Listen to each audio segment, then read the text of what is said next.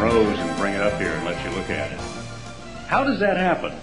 How does the root of that plant know to dig down and have a little program that says, I need this and that and the other nutrient out of the soil, and that some protoplasmic kind of a lymphatic system defies gravity and flows upward from the root through the stem out to the branch and gradually forms a little bud that has that incredible color and then opens up. And when you look at it under a microscope, it is so velvety. It appears that there are little tiny microscopic hairs that cover the entire thing. And it's a fabulous creation. Man did not produce that. Where did it come from? How did it get here? Who made it? And how is it that when it goes to seed and you get the seed and plant it, that in that little tiny seed that you could take a razor blade and cut it in 4 or 5 segments and look at it very carefully under a microscope, you just see a funny looking little kind of a piece of something you might have picked up off the floor. It's unidentifiable to you. But in that tiny seed is a pattern. It's invisible to the human eye, or even by the most powerful of any kind of a microscope that science has. But you put it in the ground, and that little seed begins to decay. A little germ of life puts down a little root, and on the other end of it, a little sprout begins to come out, and it forms a rose. You've all in class when you were kids, perhaps in high school, in your various biology or other classes, planted a bean pod and watched that bean through the first few days of splitting open and the way it goes down and comes up. You can do it in a glass of water for something like perhaps a segment of a sweet potato and watch it put down roots and climb all over your kitchen counter. And here are these patterns in these growing things. I am a naturalist. That is, I'm curious about nature. I'm fascinated by fish and bees and dolphins and by these seals out there that woke Charlie up out of a sound sleep last night, and the sea lions that I heard yesterday when I was privileged to play a round of golf with my brother and David Antian over here at Spyglass Hill and go right down next to the beach. And walking along the fairways were beautiful little deer, sometimes herds of 8 or 10 or 12 of them, with 3 and 4 bucks right there within 40, 50 feet of us on the tee. And sometimes you were a little careful because you thought if I hit my ball, I may hit one of those poor deer. It was like playing golf in the middle of a zoo. I've never had an opportunity like that except the last time I was at Spyglass Hill, where all these deer are. When Johnny Carson has a guest who follows the monkeys, they always know they're going to be a complete wipeout. They come on and they say, oh no, I had to be the one to follow the animals, because probably millions of people are like me. When you're watching television and you suddenly see a little spider monkey doing some kind of antics, or some crazy looking weird baby little creature from Australia, or some lady like Joan Embry from the San Diego Zoo is cuddling a koala bear, you have to stop and watch. I do. I love looking at little creatures. Like the other day we were treated to the sight of twin hippopotami. That's 2 hippopotamuses, which were born, I think, in the Kansas City or the St. Louis Zoo. And here was their huge, ponderous mother of 4,000 pounds or more, and the 2 little babies that were so ugly, and yet they were cute.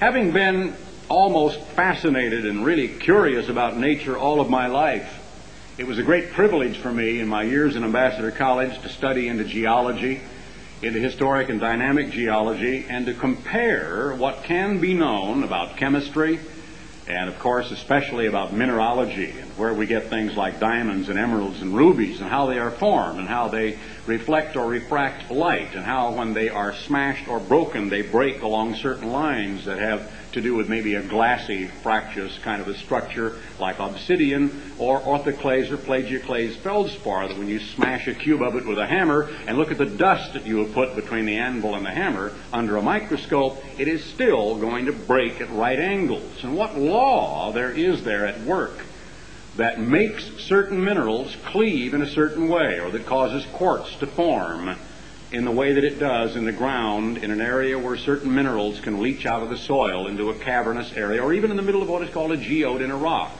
and form some of the most beautiful crystals you've ever seen. To me, God made all of this. Nothing is more fascinating than human reproduction. Nothing is a greater drama than seeing your firstborn come into the world. Nothing is a greater drama than sharing with a husband and a wife the process of birth, of actually being there to see your son born. Talk about an emotional high. Talk about walking on cloud nine. You never get higher than the moment when you see your own creation, a part of you and your wife, emerging into the bright light of day for the first time, a little squalling, bawling, struggling child with the cord still attached, and you say with your voice choking with emotion, honey, it's a boy. You know, there's nothing like it. Fathers know that. Mothers know that. When that baby is first put on the breast of the mother. How does that happen? How does that come about? In Hebrews, the 8th chapter, verse 4, I want to read just one verse.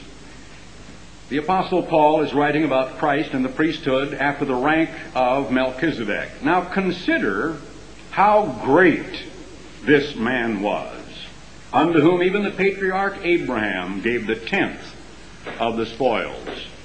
Fine. Let's do that. Let's do that, shall we? Let's consider how great this man was, to whom Abraham gave a tenth of the spoils. In Genesis 1:1, we're introduced in the first book of the Bible, a book called The Beginning, to a statement about the beginning. It says in the book of Beginnings, in the beginning, Elohim created the heaven and the earth. That all by itself boggles the mind. What have you ever created? I'm a painter. I love to paint. I have paintings hanging around in my den, about 5 or 6 of them. I've given away a few dozen, probably most of which have been relegated to the garage. If I come to visit, they might end up in the bedroom wall, but you know what kind of an artist I really am. But it is at least limited creativity, and you're very, very happy when you see something. You put all these splotches together that seems to look like it might be a landscape, and you feel creative. But I didn't create the pigments. I didn't create the canvas. I didn't create the paints or make the brushes. I merely used a lot of things with other people's ingenious inventiveness and put together a certain series of colors that make the eye think it is seeing something it really is not. I have never invented anything that I know of. I have no power to create except the limited procreative ability to have produced 3 sons who look an awful lot like me. It's amazing to me. I see a picture of Matthew at his age today and a picture of his dad when he was in his 30s, and I cannot believe how similarly we look. It's incredible. I can't believe how like my father in so many ways I really am. I have certain proclivities my mom used to notice, and I think I take after my dad far more than my mother. And I've long since gotten over, apologizing for that, because hopefully there are many, many things my father gave to me that are good. But the one greatest gift he gave to me is the gift that I'm exercising right now, and it has nothing to do with speaking. I'm standing here. That rose is dying. I'm still alive. My dad, with my mom, in the embrace of love in their marriage, gave me the gift of life. And I am made in the image of my father, Herbert W. Armstrong. And I've had a life which has been bad and good and indifferent and mediocre. I've sailed the high places of the earth, looking out of the Fanjet Falcon's cockpit at 39,000 feet at the glaciers in Iceland. And I've been to some of the low places of the earth, down deep inside mines or in the valley that is the lowest declivity in the earth where the Dead Sea is, just a little bit east of Jerusalem. Had some horrifying, terrible experiences and some very wonderful, moving experiences. The highs and the lows, the peaks and the valleys of human physical life. I understand what it is then to not only be a human being made in the image of my father, but to have reproduced and to see my own sons coming along, and now my son's son, and to enjoy a grandson, to hold him on my lap, to have him say he loves Papa, or to say goodbye Papa, and every time he says Papa, something happens in here. It turns over, and it just gets me in an extremely different way. It's a complete new experience that I've never had before. In the beginning, Elohim created the heavens. Now, for the next 4 weeks, I could be here, we could all be together, we could preach sermons, and we could do our research, and we could have books on astronomy, we could get the Time Life series, we could get all of the glorious pictures in the National Geographics of all of the fantastic lunar landings, of the samplings of pictures from Mars, and all of the space Voyager pictures that have been brought back in our gorgeous color, that have even taken pictures of the moons of some of the planets, and it would just be mind-boggling. When I look at the sky at night, I basically do not take it for granted. When I'm out hunting in Colorado and I can actually see the moons of Venus with the naked eye, I run and grab my 10-power binoculars and get a good steady platform and just stare at them, mesmerized about the awesomeness of the solar system, of our little corner of the universe that is called the Milky Way. How did God do all of that? Who is this God we worship? Who is He? What does He look like? How big is He? What does His day consist of? What kind of a person is He?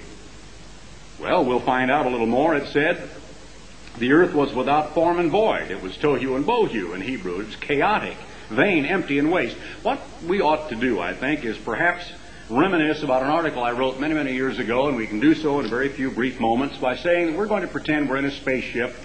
We're going to take a trip way back in time to that distant time when the earth was chaotic and void and empty and vain and waste. Because there are absolute proofs, you know, not only in the coral atolls and the growth of polyps around the ring of an ancient extinct volcano, which all atolls, including Ulithi, and some of them are over 120 miles across, so that the interior lagoon formed a fantastic anchorage for the entire United States fleet prior to the invasion of the Japanese home islands, at which time the atomic bomb was dropped. And you can see an aerial photograph of the fleet at anchorage in Ulithi, where you can count 26 American aircraft carriers, more than a dozen battleships, dozens and dozens of cruisers and destroyers and submarines anchored almost as far as the eye can see in what was once the cone of an extinct volcano. And because of the measured rate at which the coral polyps are able to grow from a sunken volcanic cone, they can actually determine about how long that mountain has been beneath the sea.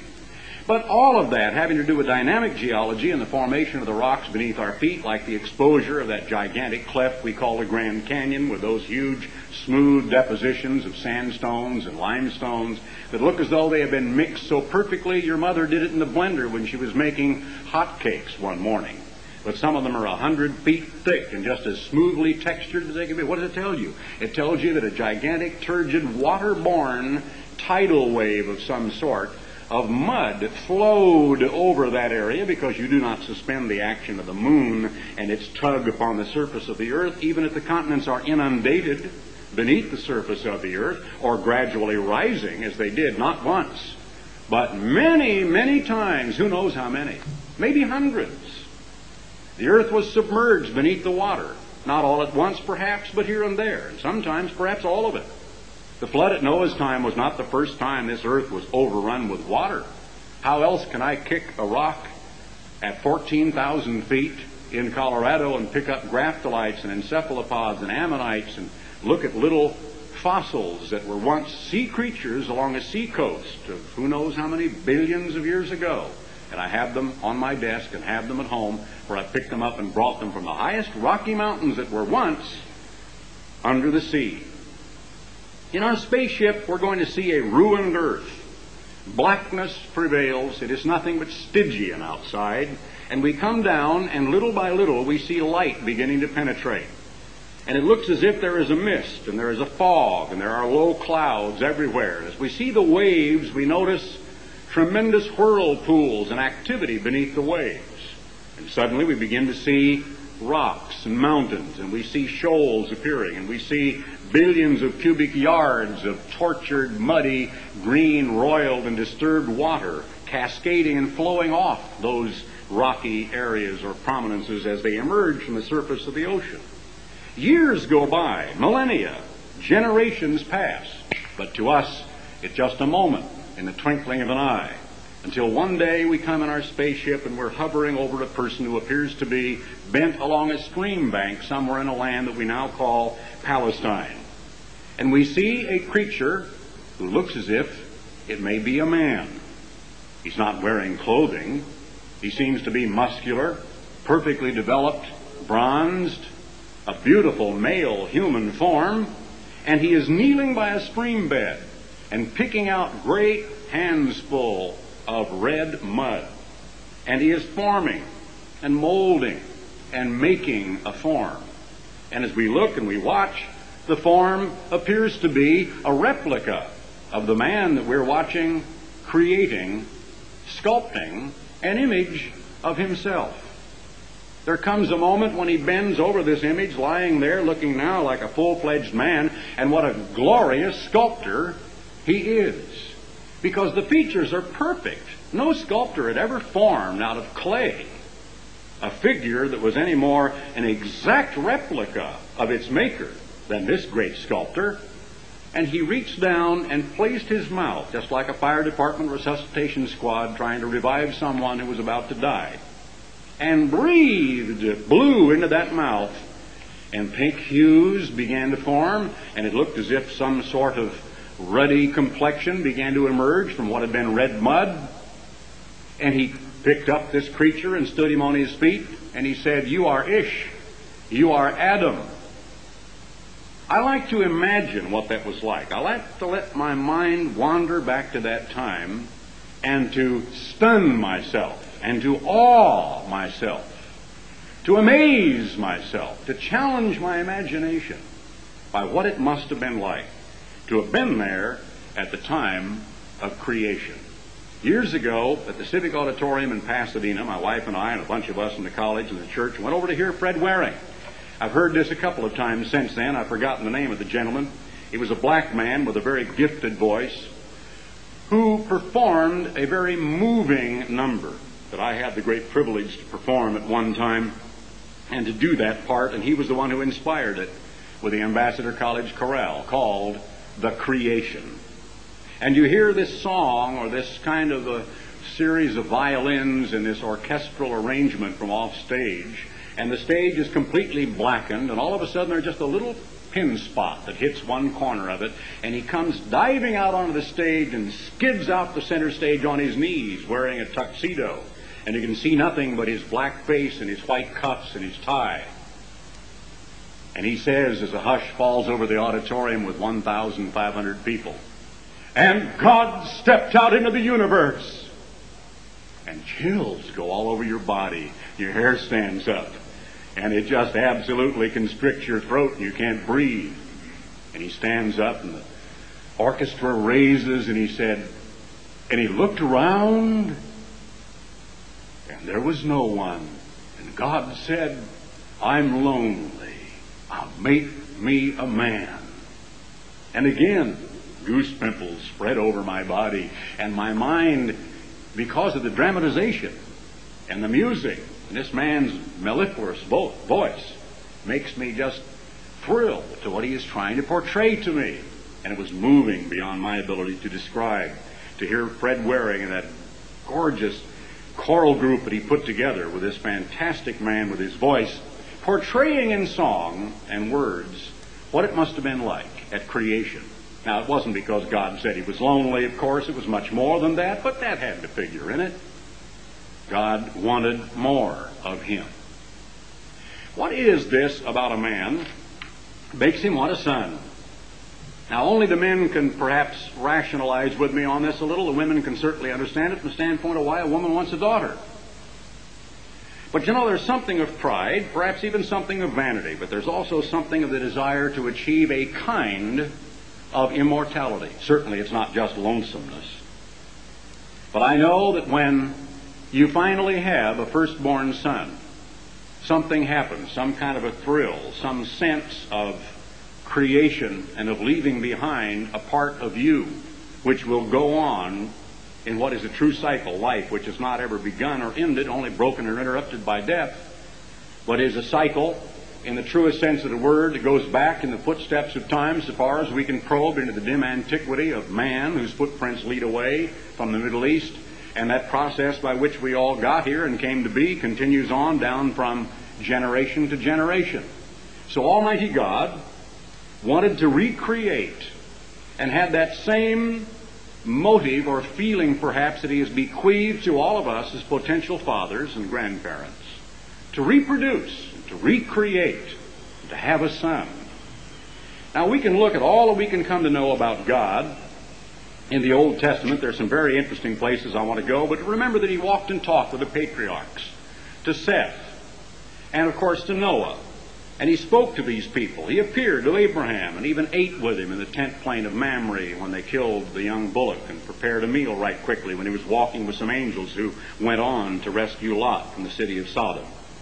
We can remember how He wrestled all night with Jacob. Well, let's go to the 3rd chapter of the book of Exodus right quickly. We'll just select a few places here and there that are really very, very interesting, that will help us understand a little more about that scripture in Hebrews 8:4. Consider how great this man really was. Moses was arguing about the call that he was receiving from an angel who appeared to him in a flame, verse 2, out of the midst of a bush. And Moses said unto God, and the spokesman of God really, but addressing God, "Who am I?" I love that statement. David made that statement. Jeremiah made that statement. Isaiah made that statement. Woe is me, I'm undone, I'm a man of unclean lips. Jeremiah, who am I? I'm too young. David, who am I that I should be selected to serve God? It's always good to bear that in mind instead of saying, oh, me? Well, of course, it's about time. I'm logically the one you should have called. I see these marvelous examples of God in the past, of men of God who were humble and were dumbfounded that they, of all human creatures, could be chosen to serve God. Who am I that I should go unto Pharaoh, that I should bring forth the children of Israel out of Egypt? And he said, certainly I will be with you, and this will be a token that I have sent you. When you have brought forth the people out of Egypt, you will serve God upon this mountain. And Moses said to God, behold, when I come unto the children of Israel, and shall say unto them, the God of your fathers has sent me unto you, they'll say, what's his name? They will doubt. What will I tell them then? And God said unto Moses, I am that I am. I remember the 10 Commandments, and the bass voice, and the giving of the law, and the scene of Moses at the bush, and the voice from out here in space saying, I am that I am. And the goosebumps came over and the hair stood up and I thrilled up and down my spinal column. That's right. And it means I am the ever-living one. I am life. I am the one who always was and shall always be. I exist. We only live in a moment of space and time. We're fragile. Flight 103 and the bomb. A sudden accident, a careening car, a heart attack, whatever. We're so fragile as that rose. But not God. He is more permanent than the universe, bigger than the sun. I am that I am. And he said, you shall say unto the children of Israel, I am hath sent me unto you.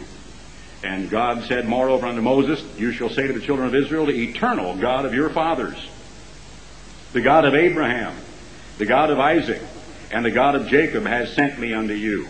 This is my name forever, and this is my memorial unto all generations. If you'll turn to Exodus, the 24th chapter, we've got to get back into the picture just by turning quickly. You can remember that at the 20th chapter, the giving of the law came, the 17th and 18th, the trial of the people on the Sabbath, and the killing of some of them for breaking the Sabbath law, and God saying, how long refuse you to keep my commandments and my laws?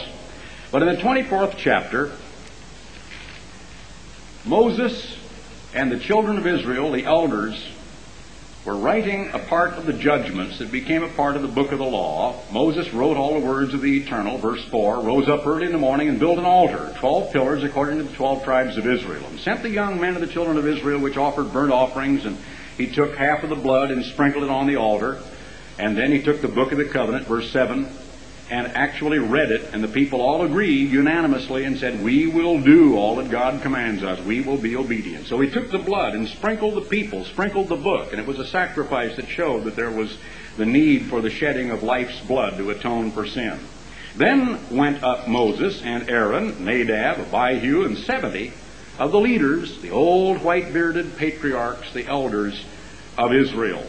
And they saw the God of Israel, and there was under his feet as it were a paved work of a sapphire stone, just like in Ezekiel, the first chapter, and like in the 6th chapter of Isaiah, the brazen fire or tongs that are taken to get the coal to touch him symbolically on his lips. Or the 10th chapter of Ezekiel, when this great, as it is, heavenly chariot, it's actually a translucent sea of glass, like a huge public area, before a throne.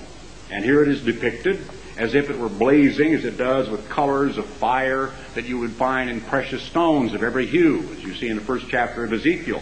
As it were a paved work, this great sea of glass that is depicted in the 15th chapter of Revelation, upon which the saints will stand at the reception of their salvation, their eternal life at the second coming of Christ. A paved work as of a sapphire stone, as it were the very heaven in its clearness, as it says in the margin.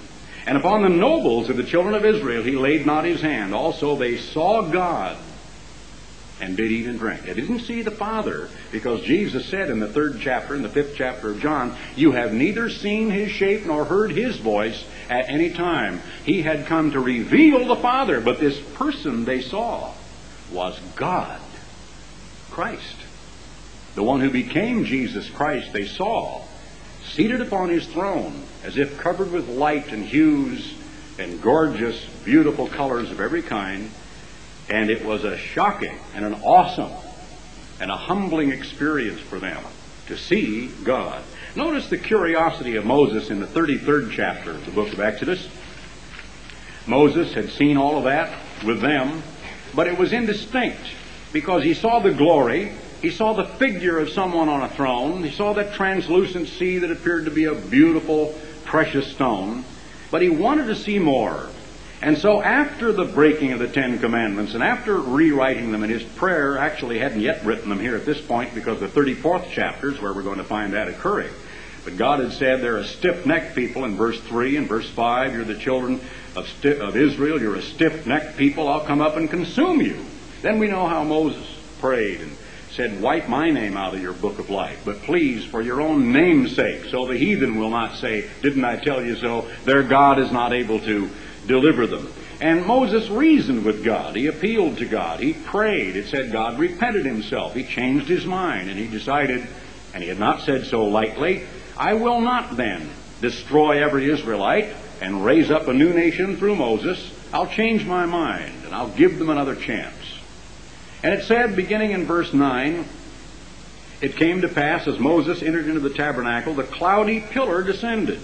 And they could see this enfolding cloud slowly swirling around, actually come down from the heavens and hover over the top of the tabernacle.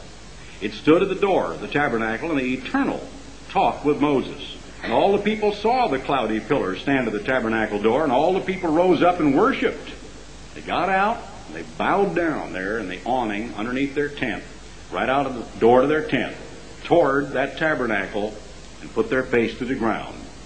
And the Eternal spoke unto Moses out of that cloud, remember, indistinctly, but the expression is face to face, like we stand and talk to one another in conversation, as a man speaks unto his friend. Fantastic. What an experience. The Eternal spoke unto Moses face to face, as a man speaks unto his friend. And he turned again unto the camp, but the servant Joshua, his servant Joshua, the son of Nun, a young man, departed not out of the tabernacle.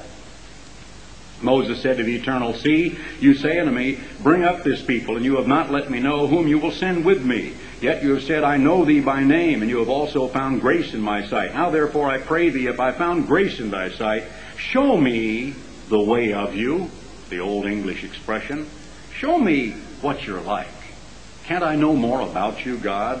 That I may know thee, that I may find grace in your sight, and consider that this nation is thy people. He could hear the voice, but he saw only indistinctly in a cloud, and knew that there was someone there, knew it was God. And he said, my presence will go with you, and I will give you rest. And he said unto him, if your presence go not with me, Tarry us not up hence. Oh, how badly do I need your presence. For wherein shall it be known here that I and thy people have found grace in thy sight? Is it not in that you go with us? So shall we be separated, I and thy people, from all the people that are upon the face of the earth. And the Eternal said to Moses, I'll do this thing that you've spoken. Because he knew Moses was wavering. He needed the bolstering and the reassurance. And he said, because you found grace in my sight, and I know you, Moses, by name. And he said, I beseech thee, show me your glory. Show me how beautiful and wonderful and powerful you really are. And he said, I will make all my goodness pass before thee, and I will proclaim the name of the Eternal before thee, and will be gracious to whom I will be gracious, and will show mercy on whom I will show mercy. And he said, you cannot see my face, for no man shall see me and live. Because man in his human, imperfect, sinful state would simply die in the face of Almighty God. And the Eternal said, there's a place by me, and you'll stand upon this rock, and it'll come to pass while my glory passes by, I'll put you in this crevice, this cliff to this rock over here, and I will cover you with my hand while I pass by. And I will take away my hand after he had gone by and had turned away from Moses, and you shall see my back parts, but my face shall not be seen. And Moses stood there, and the cloud came and enveloped him, and he felt a presence going by, and he looked, and the cloud seemed to part, and he saw, as it were, a perfectly formed man wearing no clothes, departing to be swallowed up in the midst, and knew that it was a man, a human form that he was seeing. And the Eternal then told him to hew 2 more tablets, and after that bolstering of Moses' faith, and letting him have that experience, talking, as it were, face to face with God out of a cloud, he wrote the 10 Commandments, the 2 tablets which survived, and which indeed, I believe, do survive somewhere to this day. Somewhere the Ark of the Covenant reposes, buried, hidden from human eyes, as surely as the ark in which Noah rode, buried, obscured from human eyes, still exists. So somewhere those tablets, the second set, that were inside the Ark of the Covenant and gave the 10 Commandments to mankind, still exist. On down through the Old Testament, we see of all of the appearances to the prophets, like the one I've already mentioned to Ezekiel, the one that I mentioned to Isaiah, and many other cases where they, either through dreams or the envisioning of a great, gigantic archangel standing, as it were, with his feet in the sea or his feet on the land. And as Daniel saw the great archangel and became so astonished that he fainted and was lying with his face to the soil until he was touched and put on his feet, and he said, "O man of God, greatly beloved." Then Daniel was told that God knew him by name and said, "You're greatly beloved of God, Daniel." What a wonderful experience to have been able to go on through something like that and have an archangel tell you, "Daniel, God loves you." That does something to you when you realize if your name could be substituted there, what that would mean. To turn to the Philippians, the book of Philippians for a moment in the 2nd chapter, we'll learn a little more of what it says about the process by which this great being who created the universe and put that sun up there that shines upon us today became, like we are, a human being in human flesh, a man. Verse 5 of the 2nd chapter of Philippians, "Let this mind be in you, which was also in Christ Jesus, who being in the form of God," the form that we have been familiar with, we've seen back through all of history, the form that he had when he made and fashioned Adam by a creek bank in Palestine nearly 6,000 years ago, "who being in the form of God, counted not equality with God a thing to be grasped at or clung to," as the original should say, as it has in the margin, the Diaglott and other versions will explain to you, "but emptied himself," as it really says in verse 7, "made himself of no reputation," has the connotation of divesting himself of that glory and that power, "and took upon him the form of a servant, and was made in the likeness of men. And being found in fashion as a man, he humbled himself and became obedient unto death, even the death of the stauro, or the stake." The Latin word crux is not indicated by the Greek, which means an upright pail, and the word cross is a later insertion from English out of the Latin, but the Latin and the Greek have no relationship to each other any more than watch does to rose. Style is a stake and cross is a crux, and they have no relationship, as I think all of you know. So he said, wherefore God has highly exalted him and given him a name which is above every name, that at the name of Jesus every knee should bow. In Hebrews, the 5th chapter, I won't turn to that, but we can read of how he was a human being and not only took upon himself the seed of Abraham, but struggled and prayed and cried, and because he suffered and actually overcame, because every day was a brand new struggle, and every hour was a new temptation, and every year was another crisis. And he had crises come to him the like of which none of us have ever experienced. You have never had Satan the devil take you by the hand and whisk you through the air to plant you on the top of Mount Hermon and show you all the kingdoms of the earth spread out from the vast distance of the plain of Lebanon to the northern part of Israel with the Sea of Galilee like a little jewel in the distance, and say, behold all the kingdoms of men. I will give you all of this if you will but bow down and worship me. Or take you to the pinnacle of the temple. Appear to you at a time when you're near death from fasting for 40 days and 40 nights, and contrive to put into your mind the idea that one of those round stones could be turned into a brown loaf of fresh, steaming bread. And more than that, the daily temptations, the nightly temptations, the weekly temptations of appetite, of lust, of the desire to see or behold things that were forbidden with the eye, of desires to taste and to have things touch the tongue that are forbidden to the mouth, of having the hand reach and touch or fondle or caress or seize and take things that the hand should not touch that are forbidden. The daily overcoming of sin.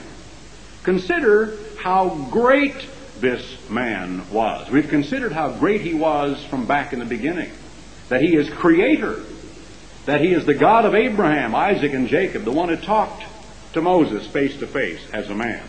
But now let's consider, as I told you about the rose, the fact that a little seed so tiny, and most of the time, because roses, like certain trees and vines and plants, you can take a little clipping of it, as you well know, in this country, of a grapevine, and every little joint of the grapevine is capable of putting out either a leaf or a root, depending upon whether it's touching the soil or just hanging there in the air. So you can take a few joints of it and stick most of them in the ground, and it'll put out roots and become another plant. And that's the way they usually transplant roses. They work with the roots, but they can also be planted by that seed that the little flower produces. So, I can't get into this technically or clinically because I don't know how. But yet I must understand, because of the process by which I came to be, that at one time in the dim past, nearly 2,000 years ago, a young woman received a very shocking message. Let's go to the first chapter, first of all, of the book of Luke, and read what occurred at that time. A shocking message. A young woman who was married to an older man who might have been anywhere from 30 to 40 years her senior. And in the occasion of this appearance to Mary by a great archangel, she was given an astounding message.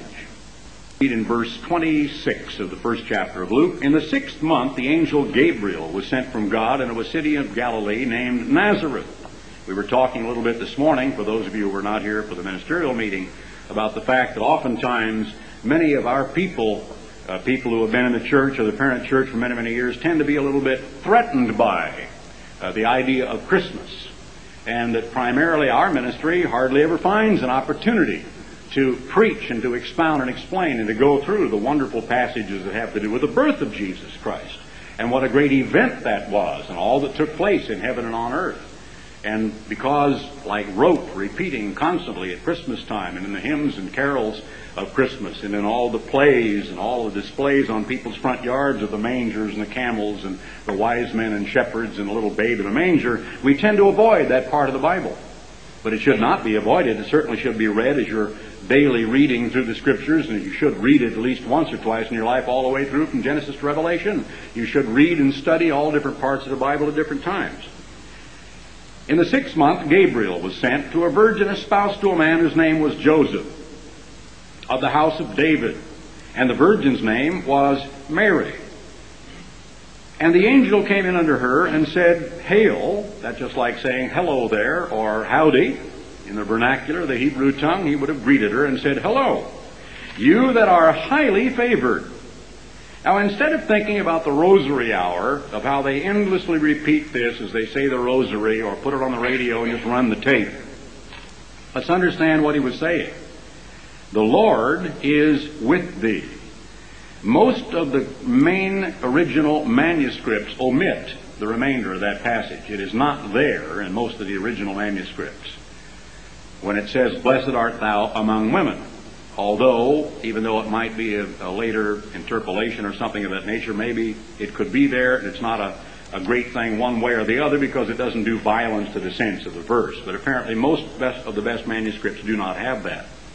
When she saw him, she was puzzled, troubled, astounded, no doubt, and cast in her mind what kind of a greeting this should be. What did it mean? And the angel said, Fear not, don't be astounded or puzzled, Mary, because you have found favor with God. Again, we have a human being receiving a message from a divine source through a great archangel, as Daniel was told, Daniel, from the time you began to chastise yourself and fast and pray, your prayers have been heard, for you're a man greatly beloved. And what a reassuring thing that must be for a human being to be working and laboring and trying as best he possibly can with his human foibles, failings, and faults to stay close to God and to do God's work and service, and to be a man at the right hand of them, the greatest empire in all of the world, to be right there with others who had been rescued from the captivity, and to have been given favor in the court of Nebuchadnezzar and 3 of his successors, and to actually outlive up to 5 Babylonian kings, and to be told then in that lengthy prophecy of Daniel 11 what all of future history was to eventually unfold all the way down to the time of the end and the second coming of Jesus Christ. And to be given the gift of not only telling Nebuchadnezzar the interpretation of a dream, but to have God plant in his mind exactly what the man dreamed. And then to be told by an angel, You're a man greatly beloved. God loves you, Daniel. You're a special man in his sight. That absolutely gives me a thrill when I think of that ever being said of me or of you, of someone you or I love or know, of being told from an angelic messenger, God knows you and he loves you. You're ready to go then. That would be it. That would be the end of all things. You wouldn't need to be alive another minute because you would know you're written in that book up there. To find out that's right. That's where conception takes place. Because once in a while they have these other things that happen where there is a fallopian conception, but primarily it is in the womb where it takes place. Sure enough, you shall conceive in your womb. So I pause and I think about the rose. I think about the seed, whether it's a radish seed or a grain of corn or a bean pod.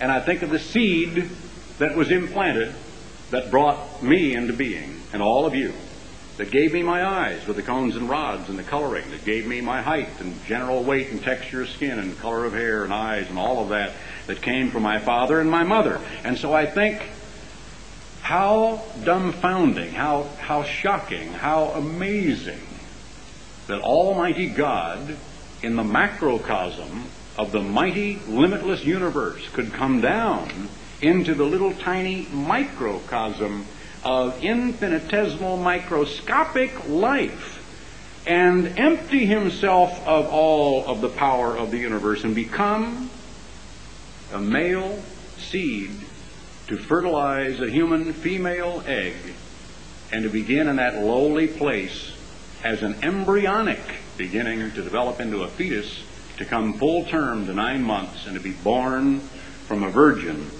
and to be a human baby lying there in some swaddling clothes in a manger, to be born in a stable. We miss the beauty of that story because we so reject Christmas.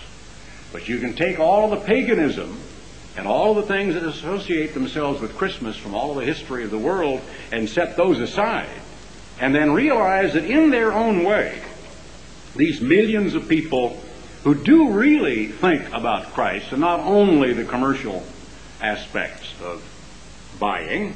And after all, there is a desire to give, isn't there, in the hearts of many people. They think in their own minds. I can envision how Mom is going to react when she opens this package and sees her new robe. And there's nothing wrong with that.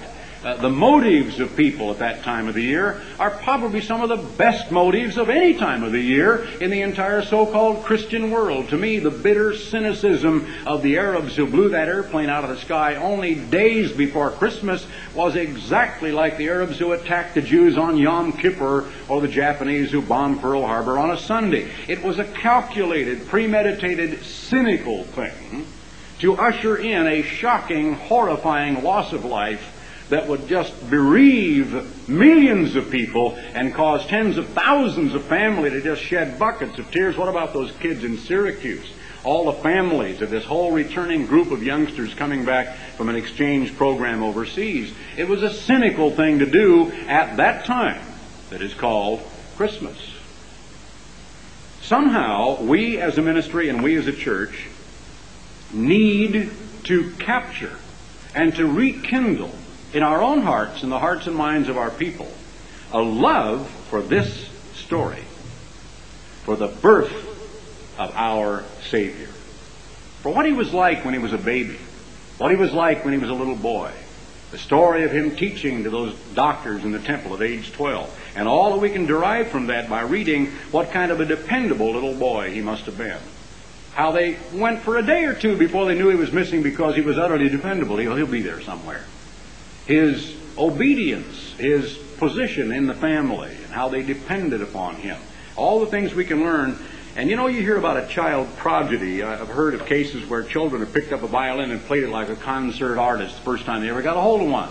I hear about kids who are mathematical geniuses who can actually go through a college course before they're really out of the 5th or 6th grade. It's happened. There are children that are so gifted and so brilliant that they can go through collegiate curricula when you and I were struggling in the 5th, 6th grade. It's happened, and it'll happen again. Jesus was like that. There are absolute proofs. You go through some of the appendices of Bullinger, of the quotes that he used from the Old Testament, the many statements he made. Before Abraham was, I am. What he said to his mother, didn't you know that I must be about my Father's business? Talking about his Father's house in the temple. And you realize then that in those early dawning moments of his mind's development, that there came another sense, a flowing of knowledge and information from a powerful spiritual source. And that we don't really think, I want to take 20 minutes to give the analogy of computers and how they compartmentalize and document in certain files all this information, and to tell you a little bit about your brain. Mr. Dart gave a marvelous sermon on that some year or two ago when he talked about every experience you've ever had, everything you've ever learned is still in there. It really is. It just takes certain triggers to unlock it. And you don't realize that. I can go along and be doing something, all of a sudden some thought pops into my head about something I was doing or something I knew or said or thought or from 7 or 8 years ago in some faraway place, and I thought, what put it there? Well, I know it had to be some series of events that triggered a little spark of electrical energy that interrogated a part of my brain that I thought was dead and was lying there unused, and it popped a thought to the surface that is in that memory bank that I never use. Most of us never achieve, in school or otherwise, a level of concentration to where we're really using very much of our minds. The mind is one of the greatest instruments that we have, and of course the greatest, but it's one that probably is the least used oftentimes. We're capable. Well, Jesus Christ, perfect, flawless mind, perfect, flawless physically, and with God's Spirit poured out in that mind, attached and together with his human mind, without limit, had to give him that sixth sense, we call it, of an understanding of his previous life, and we can see his relationships. And later on, we can see his statements and his analogies and his parables and his statements to his disciples when he is talking about Satan. And he tells them, and they must have been stunned by what he said, I saw Satan as lightning fall from heaven. I was there when the great war in heaven occurred. I saw him like a meteor, like a jet shot out of the sky, plummeting with a shower of sparks and his trailing angels to the earth. I was there.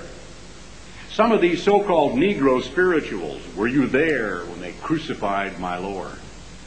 Were you there?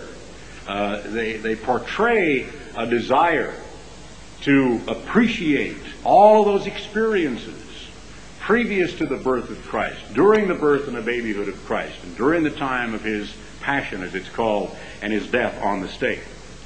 I think oftentimes we in God's church miss the richness of the tapestry of what this precious holy book is telling us about a man that you should do more than just use his name as spiritual salt and pepper at the end of a sermon or at saying grace over a meal, but now and then in your life, your relationship with Jesus Christ should move you to tearful speechlessness. And you should stand like David in awe before God, as we sung in the song, he's seeking after God's altars, and how he can't stand it because he needs to rush to grab the horns of the altar. Oh, to be in thy tabernacles, O Lord. It sounds so strange to us. The Psalms of David, exultant, praising, songs that exalt and worship and honor and express really the inability of a human heart and a human mind to grasp how great is this Christ. And so the angel goes on to say, you shall conceive in your womb and bring forth a son, and shall call his name Jesus. And that really does mean God with us. The J-E is the God. And in that sense, you can look at all the original names and titles. There's a whole good article on that in the Bullinger's Companion Bible. Emmanuel, God in the human flesh, God dwelling in a human frame, living here on this earth. He shall be great, and is he ever, and shall be called the Son of the Highest. And the Lord God shall give unto him the throne of his father David. That's on this earth. And he shall reign over the house of Jacob forever, and of his kingdom there will never be an end. There are so many other scriptures that we could look to, but I want to turn back to that book of Philippians and show you what the Apostle Paul was saying. If there was a man who knew Jesus Christ, it was Paul. He was with him in a very obscure and mostly forgotten passage of Scripture that he himself acknowledged in the book of Galatians for perhaps 3.5 years in the Saudi Arabian desert. He had an opportunity that was unique among all the apostles, because while they saw Jesus Christ on many occasions during the 40-some days after his resurrection and ascension to heaven, and coming back down and appearing to up to 500 people in one place at one time, said Paul. Paul had the opportunity to see him repeatedly on practically a daily basis, and to be taught of him for perhaps 3.5 years after the ascension. As he said, one begotten out of due season. He knew Christ. This salutary introduction of the people of the little city called Philippi is really fascinating. First, he talked about some preaching Christ of contention, verse 16, and verse 17, the other of love. And he said in verse 18 of the first chapter of Philippians, and we had already gone to the second chapter of Philippians and saw where it said he counted not equality with God a thing to be grasped at. So we're now reading up to this and how Paul developed the theme of his calling, of his apostleship, of the position and the place of these people in the local church, and their relationship to Jesus Christ as their Savior, what this life is all about, the trials and troubles Paul was experiencing, and at this time he had just been locked up again, and he knew the time of his departure was going to come, and he was a jailbird, so to speak, in Rome, under bonds, and was writing through a scribe who were to convey these letters to some of the churches in that part of the world. What then?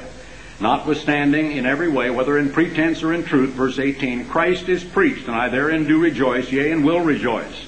For I know that this shall turn to my salvation through your prayer and the supply of the Spirit of Jesus Christ. Paul knew that prayer is direct communication, that it's the flowing of a powerful message, that it gets things done. According to my earnest expectation and my hope, that in nothing I shall be ashamed. There won't be anything at all that will impede me from fulfilling my destiny. I will be a witness for my Lord with my dying breath.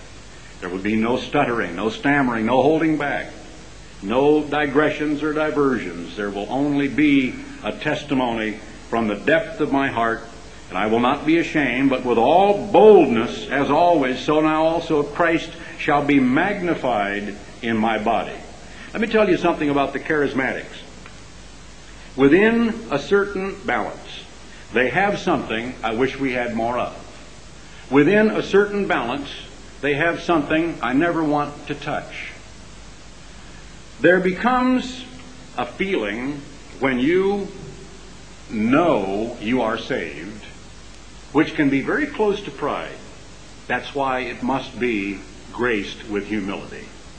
Because when you feel you know your Lord, you may adopt the tone that was, I think, on a button I saw being worn by someone in this hotel. I will never be silent again. Or like a lady once told me years ago, why, if I should hold my peace and I weren't sitting here in church and every time you say something I say amen, the very rocks would cry out. But I cannot see that that is religion. And I cannot see that that is what God wants. So in a subtle way, very quickly, in the charismatic movement, there can become a kind of a pride. It can take a twist that can become vanity, spiritual vanity. And you can say, I am saved, oh praise the Lord, and praise you Jesus. And you look out at the world with this ebullience. You're vivacious, you're buoyed up, you know, I'm going into heaven. That's where they think they're going. It's a fait accompli, I'm practically there. So you bounce along through life looking at these lesser people who do not know your Lord. And you flaunt your religion with your clothing and your hats and your styles. And sometimes it can become, in a little twist of our human nature's, vanity, instead of the humility that the Apostle Paul continually displayed. Yet short of that vanity, that knowing, that absolute knowledge, that assurance that is faith, that you have been saved, that you have received salvation, that the issue is no longer in doubt, that only you can change the ultimate outcome. God will not, Satan cannot, only you can. Somehow that was denied tens of thousands of my brethren and sisters and yours through decades of church going, and the emotional experience was almost always impugned and ridiculed. It had to become a thing of the intellect alone almost. Not that anyone ever preached that, because no one in his right mind would ever get up and say that, but the effect of it all was an absence of the kind of outpouring of love that really is worship. Because you know the word worship comes from the word adore. They're very, very close kin. And it does mean to love to the point of total adulation. And to worship is not just with the hands, because it says God needeth not anything. He dwelleth not in temples made with hands, and he needeth not anything that he is worshipped with man's hands.